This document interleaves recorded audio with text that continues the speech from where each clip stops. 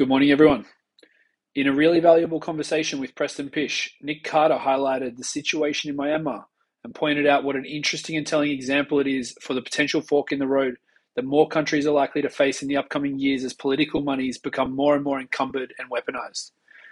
For those that are not aware of the situation in Myanmar, the short version is that the country had enjoyed a brief period of democratic rule in recent years in amongst a turbulent history. The military had been heavily intertwined within the country's governance structure, and in February 2021, a military coup was initiated to take control of Myanmar from the NLD party and declared a state of emergency within the country. NLD leader and Nobel Peace Prize laureate Aung San Suu Kyi was detained under house arrest following the coup, and in December 2021 was jailed for incitement against the military and for breaching COVID-19 restrictions. Where this gets particularly interesting is in relation to what has happened monetarily following the coup, the role of money, and what impacts the technology of money have in situations of conflict. What qualities and monetary characteristics become more important and why? There are two opposing local forces, the military and the shadow opposition government. The military have adopted the Chinese yuan as their settlement currency, while the shadow government have adopted Tether, a US-backed crypto stablecoin.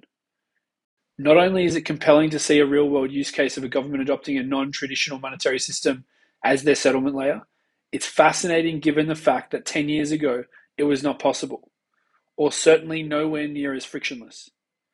So the dynamics at play here are somewhat novel and may provide a glimpse into the future as to how future conflicts may be impacted as a result of this emergent technology. To quote Nick, quote, "On the one hand, you have the coup government, which is a Chinese-backed coup, which happened earlier this year. They de-dollarized their settlement currency. They went from dollars to Chinese yuan. I think that's very indicative of the way the world is going, especially in the Chinese sphere of influence, is de-dollarization. And that's one trend to keep an eye on. The other thing that happened virtually at the same exact time was the opposition government, the shadow government, that was deposed in the coup, adopted Tether officially as their currency, a stable coin, a dollar-backed stable coin. And these two things happened at the same time. So on the one hand, you have official de-dollarization and yuanification, and at the same time, from the opposition, you have crypto dollarization happening because the opposition government wanted to raise capital from the Burmese diaspora worldwide. They needed an official settlement currency, but they couldn't be encumbered by, let's say, the Burmese banking system. They had to do something outside of that system. I think this was such a telling little anecdote. It's kind of two visions of the future. And it's what I would take to US policymakers that are thinking about stablecoins and think about the crypto market. They're very scared of stablecoins, US policymakers. They kind of hate them. They fear them. And they think stablecoins are a threat to the dollar. Some of them think stablecoins are a form of counterfeiting, etc. But just look at this little example. You have, on the one hand, this secular long-term threat to the dollar, which is a competing currency, competing for global reserve status from a rising hegemon. And then at the same time, the dollar's reach is actually expanding through crypto rails, through stablecoins acting as extensions of the dollar. The stablecoins are backed by dollars, and then they're issuing claims against them, circulated on blockchains. And because they are circulating on these credibly neutral infrastructures with no censorship, hopefully, depending on the blockchain, that is this frictionless way to distribute dollars to the world's population, to places that need dollars.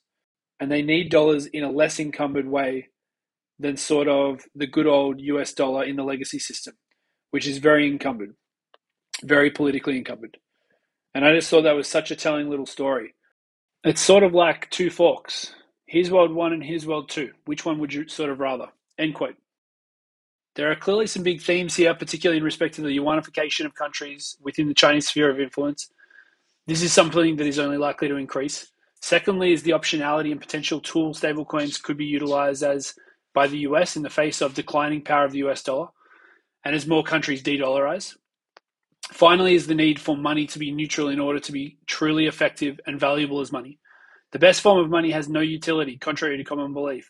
As soon as utility exists, like the ability to surveil transactions or censor transactions and apply sanctions, these powers are inevitably wielded as an exercising of power and incentivizes certain participants to look for an alternative, which ultimately reduces the value to the item as an effective money over time, as less and less people are willing to accept it.